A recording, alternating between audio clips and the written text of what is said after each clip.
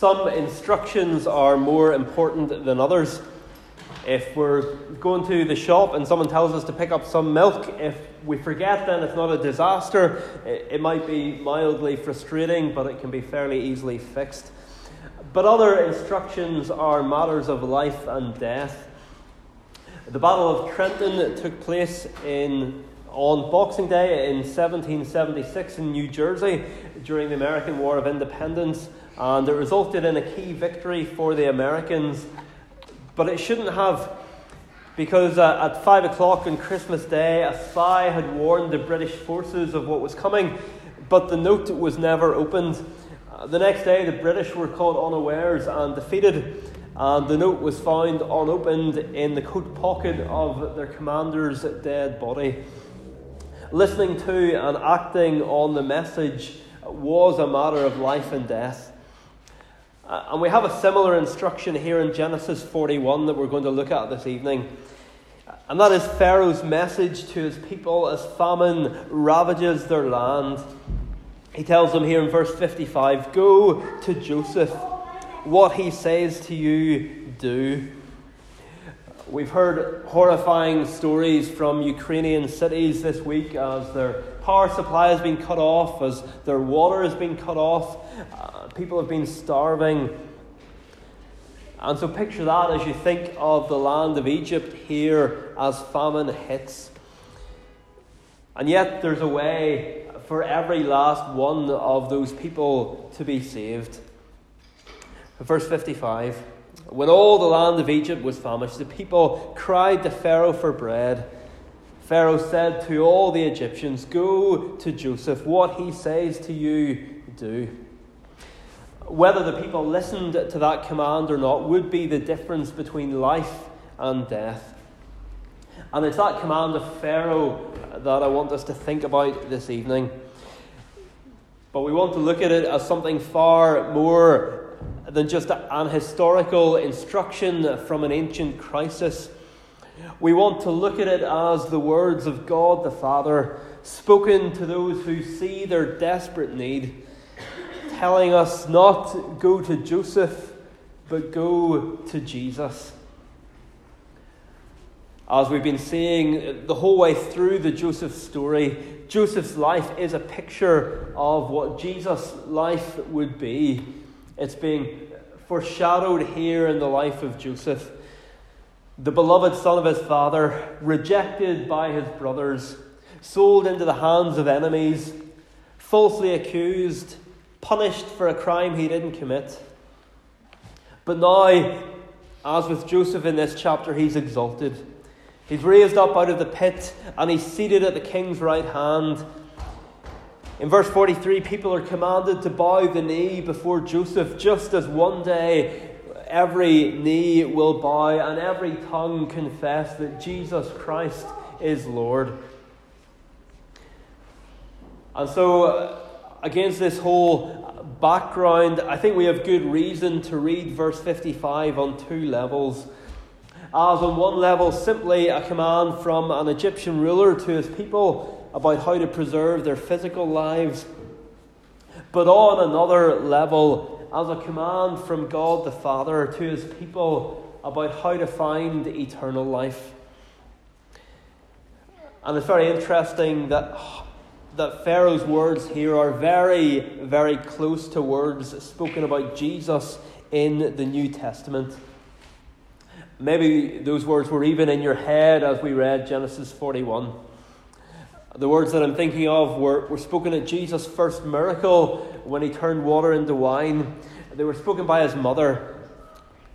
Here in verse 55, Pharaoh says to Joseph, "Whatever he says to you, do." And in John 2 verse 5, Mary says the same thing of Jesus. "Whatever he says to you, do." In fact, I think we're meant to see a connection between those two commands.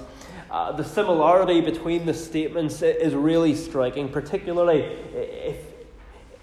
as it is in the Greek version of the Old Testament that the apostles used. And so this isn't me tonight trying to spiritualize something that isn't actually already here. All I'm trying to do is to draw out a connection that I think the Bible itself wants us to make.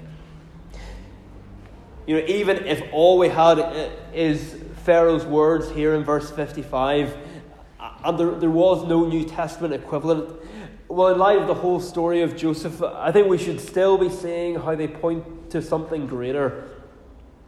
But the fact that in John's Gospel we have pretty much the exact same words used of the Lord Jesus, I think it makes it unmistakable. And so that's our text this evening, Genesis 41:55. Go to Joseph, what he says to you, do.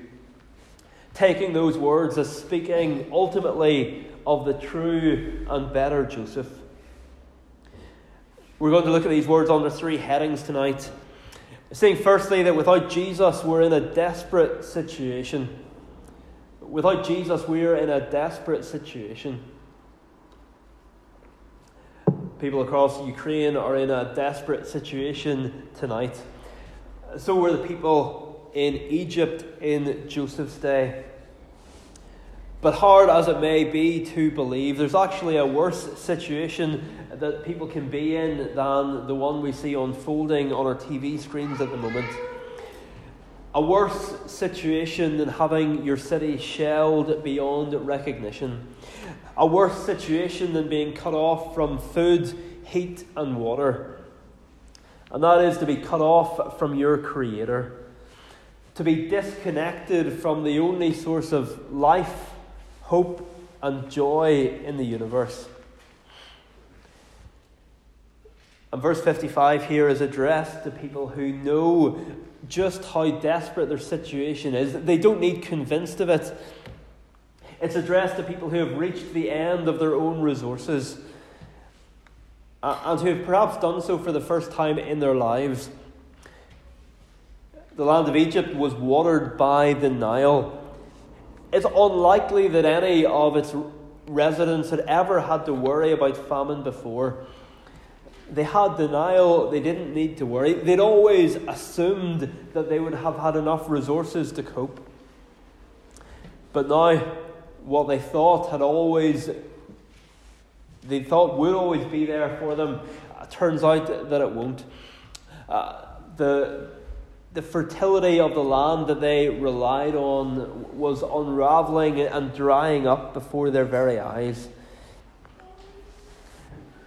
And perhaps you too have reached the point where you've realised that you don't have enough resources to cope. The people or the things that you thought you could rely on to get you through a crisis have let you down. Or maybe you have felt a gnawing emptiness inside. Not the gnawing of physical hunger, but a gnawing spiritual hunger. A desire for something more than the material. A desire for something more than simply to have your health. And you're beginning to realize your need of the one who said, I am the bread of life.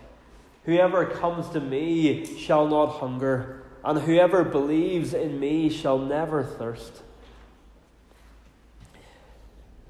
And particularly when it comes to the fact that one day you will stand before God. Maybe you now have realised that one day each one of us will stand before God. And maybe you now realise that puts you in a desperate situation because the good life that you once thought would be enough to make you right with God isn't actually going to cut it. Those in Ukraine without food, water, heat and power, but who are believers in Jesus Christ, are actually in a better position tonight than the richest person in the UK who doesn't know Jesus Christ. The word hell has been used a lot in the current crisis to describe what people are experiencing, but the real hell is far worse. The real hell is far worse than even the video that went round this week with bodies lying on the ground, with missing limbs and people screaming. And so when you're praying for Ukraine, remember not just to pray for physical safety and protection. Because even if all the hostilities stopped immediately, those who are still outside of Christ would be in terrible danger. But with the hostilities ongoing and people's physical lives in constant danger, the need for them to get right with God is more urgent than ever. So firstly, tonight, without Jesus, we are in a desperate situation. And if by God's grace you've started to realise that, as the people in Egypt realise here, there is a way of escape, but there's only one way. And that brings us to our second point this evening, that there is only one way to be saved. There's only one way to be saved. What are the starving Egyptians to do? Well, there is only one thing they can do, and that is to do exactly what Pharaoh tells them and to go to Joseph. Imagine that some of the Egyptians had thought, no, I want to try and escape this famine a different way. What would have happened? Well, they would have perished. There is only one way to survive the famine. There's only one way to be saved, and that is to go to Joseph. And in fact, it's not even that there's only one way for the Egyptians to be saved, but people in other countries can be saved in other ways. The final verse of the chapter tells us, moreover, all the earth came to Egypt to Joseph to buy grain, because the famine was severe over all the earth. The whole earth is affected by this catastrophe. And we'll see next week just how unusual a thing that was. And in order for anyone to be saved, there is only one thing to be done, and that is to go to Joseph. So here's a question. Was it narrow-minded for Pharaoh to say, go to Joseph? Was it narrow-minded for fathers to urge their sons to go to Joseph and buy grain rather than someone else? Well, not at all. It's not narrow-minded. It's not arrogant, because there literally only is one way. And if there only is one way, it's not arrogant to tell people that. And it's the same with our salvation. Jesus said, I am the way and the truth and the life. No one comes to the Father except through me. But people say to us, how arrogant to say that your way is the only way. But there literally is only one way. To say that there's another way would be dishonest. Imagine someone in a far-off country persuading their neighbour who was all set to go to Egypt. No, you don't want to go to Egypt. Go somewhere else. Go to this other place and you'll be able to get grain there. Would that be a loving thing to do? Well, that would have been a terrible thing to do, because if there is only one way, to tell someone to go to a different way is to lead them astray.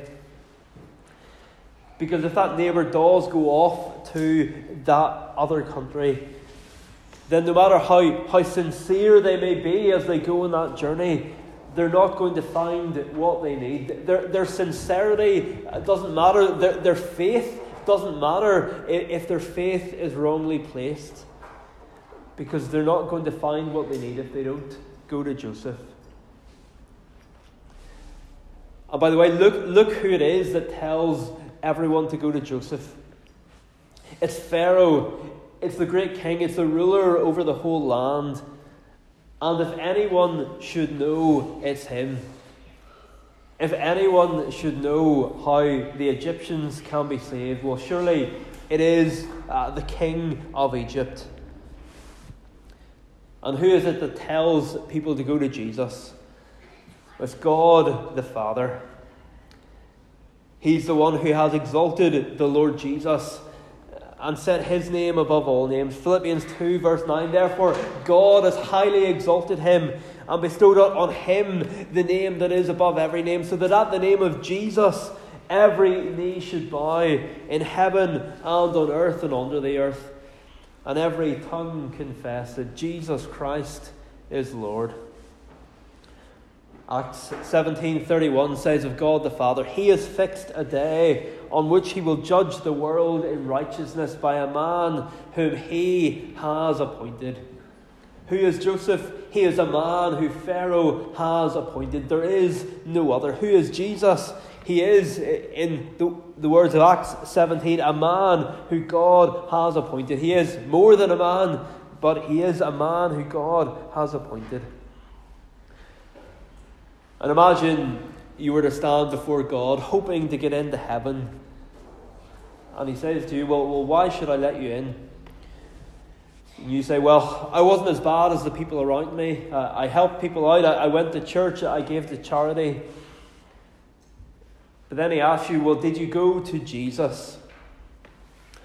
Are you going to tell God that you didn't do the one thing that he said you must do in order to be safe, and still hope to get into heaven?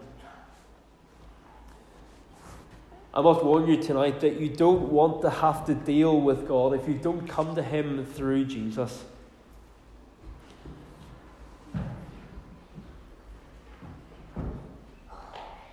You do not want to have to deal with God if you don't come to him through Jesus. Martin Luther used to warn that we could never approach an absolute God. And by that he meant a God who didn't reveal himself in Christ. Luther said the absolute God is like an iron wall against which we cannot bump without destroying ourselves. When all believers talk about God, that's the sort of God they're talking about. They know nothing of the promises of God, of coming to him through Christ. But rather the God we come to is a God who in Luther's words is clothed and revealed in his promises and word, which all point to Christ. And this God, Luther says, clothed in such a kind appearance, this God we can grasp and look at with joy and trust. We can look at God tonight with joy and trust, but only because we come to him through Jesus.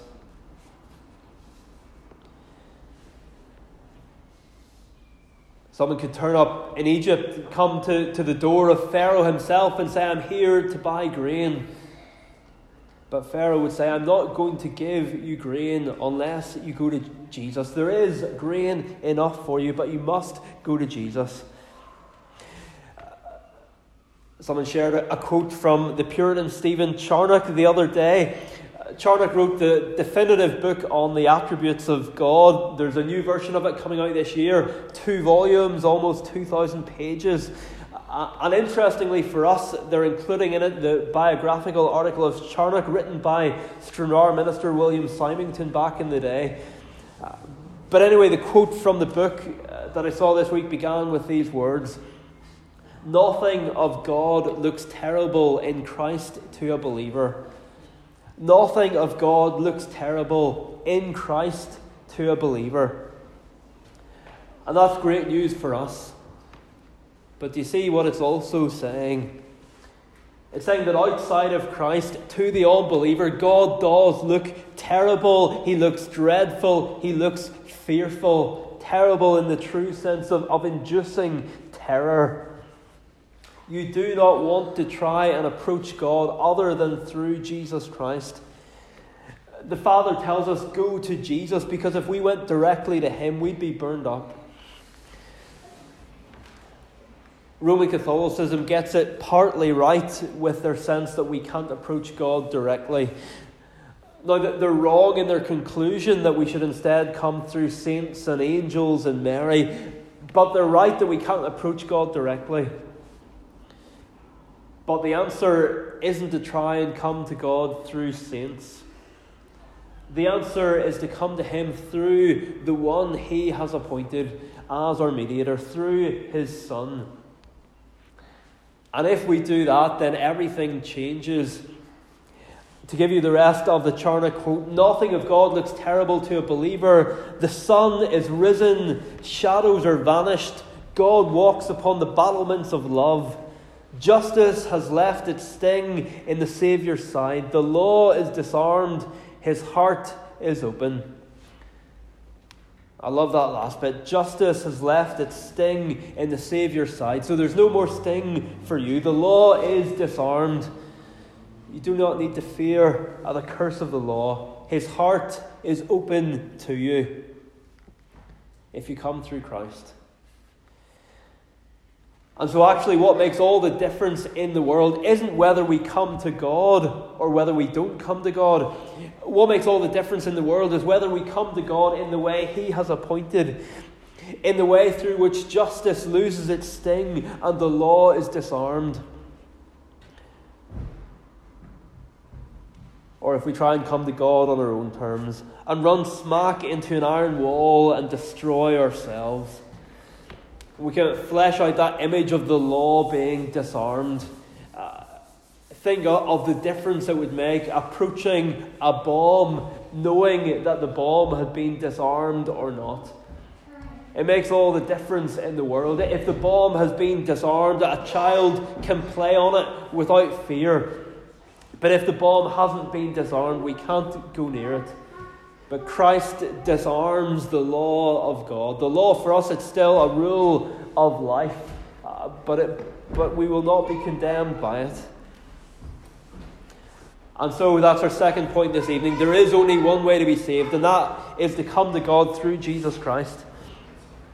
After all, as Jesus himself said, this is eternal life, that they know you, the only true God, and Jesus Christ, whom you have sent. In other words, it's only through Jesus Christ that we can know the only true God. And to know Him is to have eternal life. Eternal life, not simply something we will experience one day, but something that begins even now. So, without Jesus, we're in a desperate situation. There is only one way to be saved. Thirdly, finally and joyfully, Jesus has enough resources for the whole world. Jesus has enough resources for the whole world. The more people are in need of something, the more likely it is that supplies are going to run dry.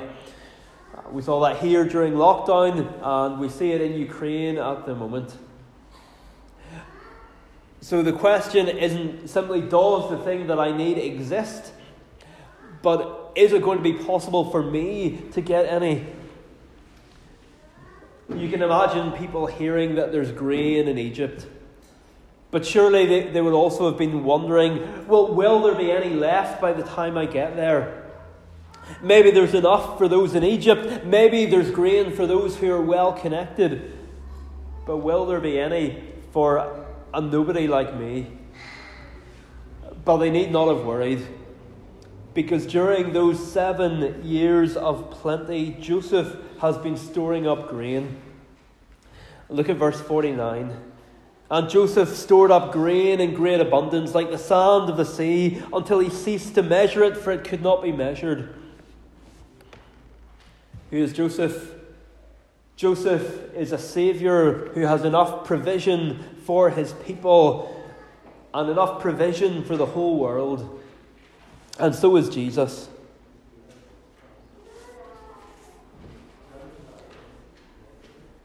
Joseph provides grain for his people, but what does Jesus provide for us? What has he stored up for us?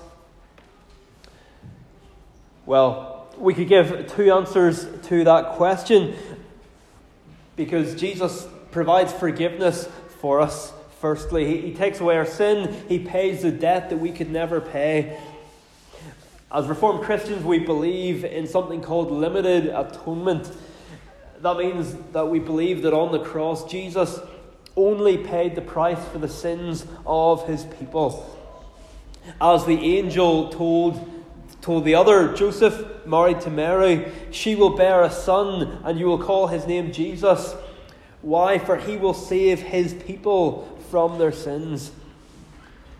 And so we believe that Jesus' atonement is limited in intent, that he only ever meant to save a particular number of people, not a small number of people, but in the words of the book of Revelation, a great multitude that no one could number, from every nation, from all tribes, peoples, and languages. But we don't believe that Jesus' atonement was limited in value, as if the price he paid was only enough to save a certain number of people.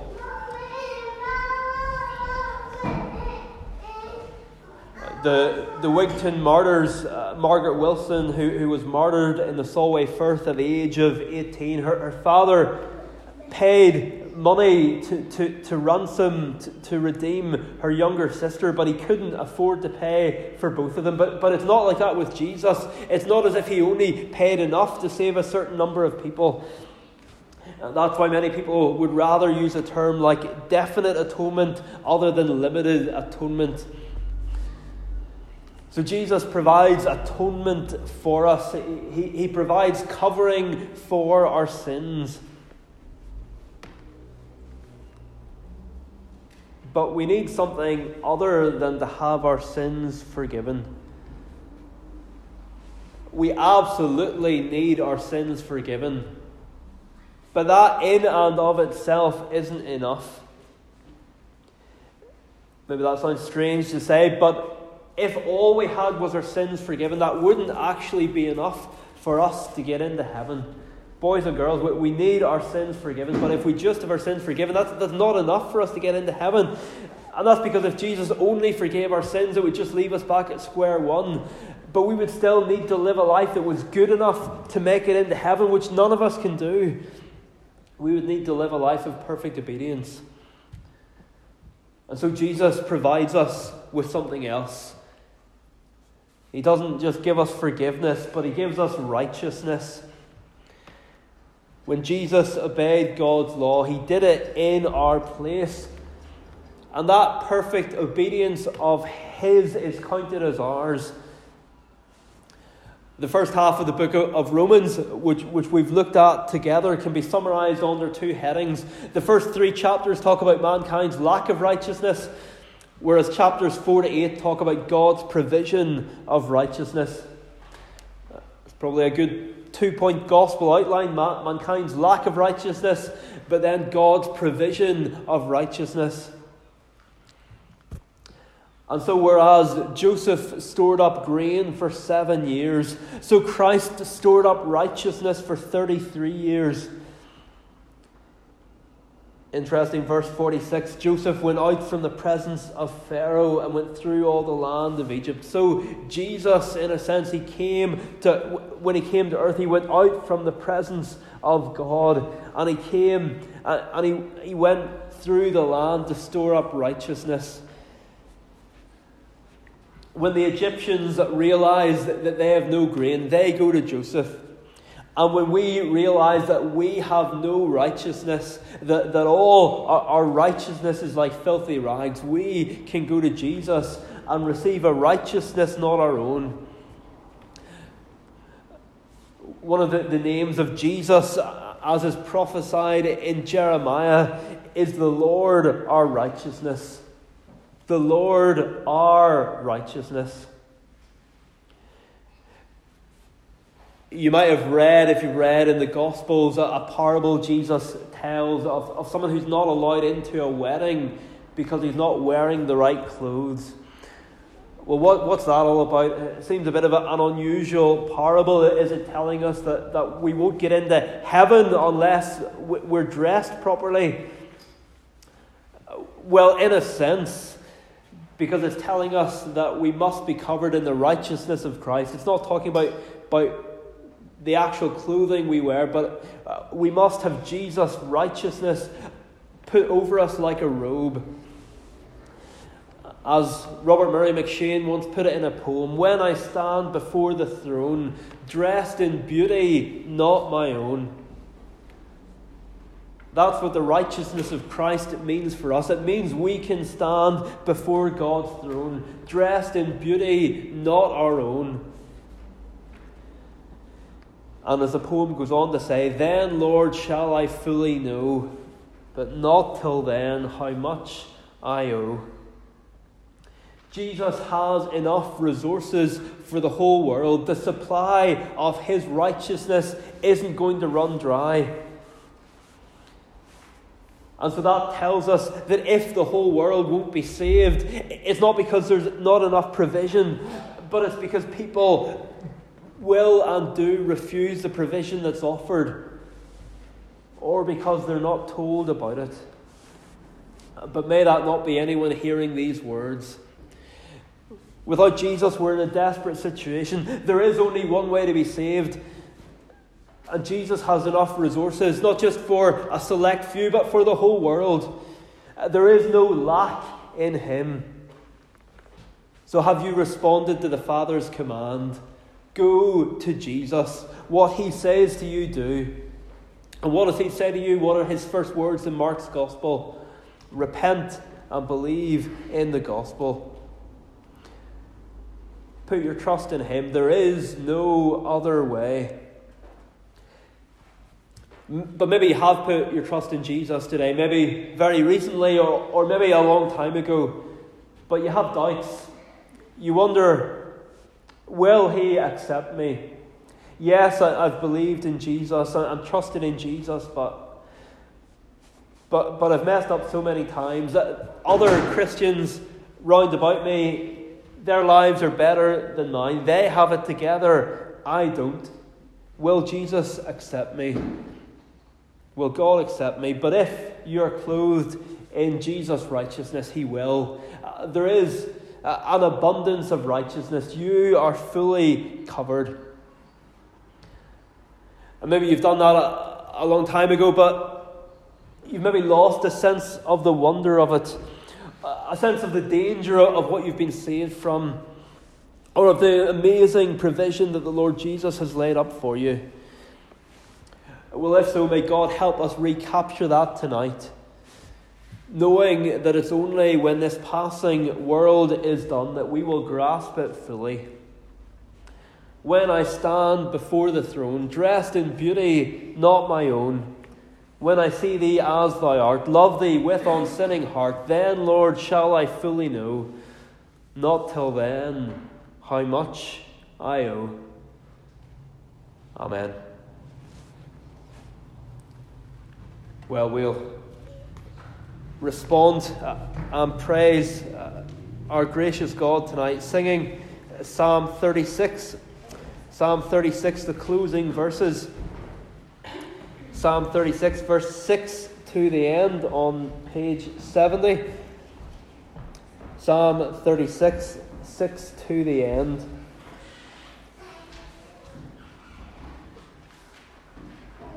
Singing in verse 6 of God's preserving grace, how those in Egypt were preserved from disaster, and we can sing thinking of the righteousness of Christ, how precious God your grace. And then we sing in verse 7 of what God has provided for us.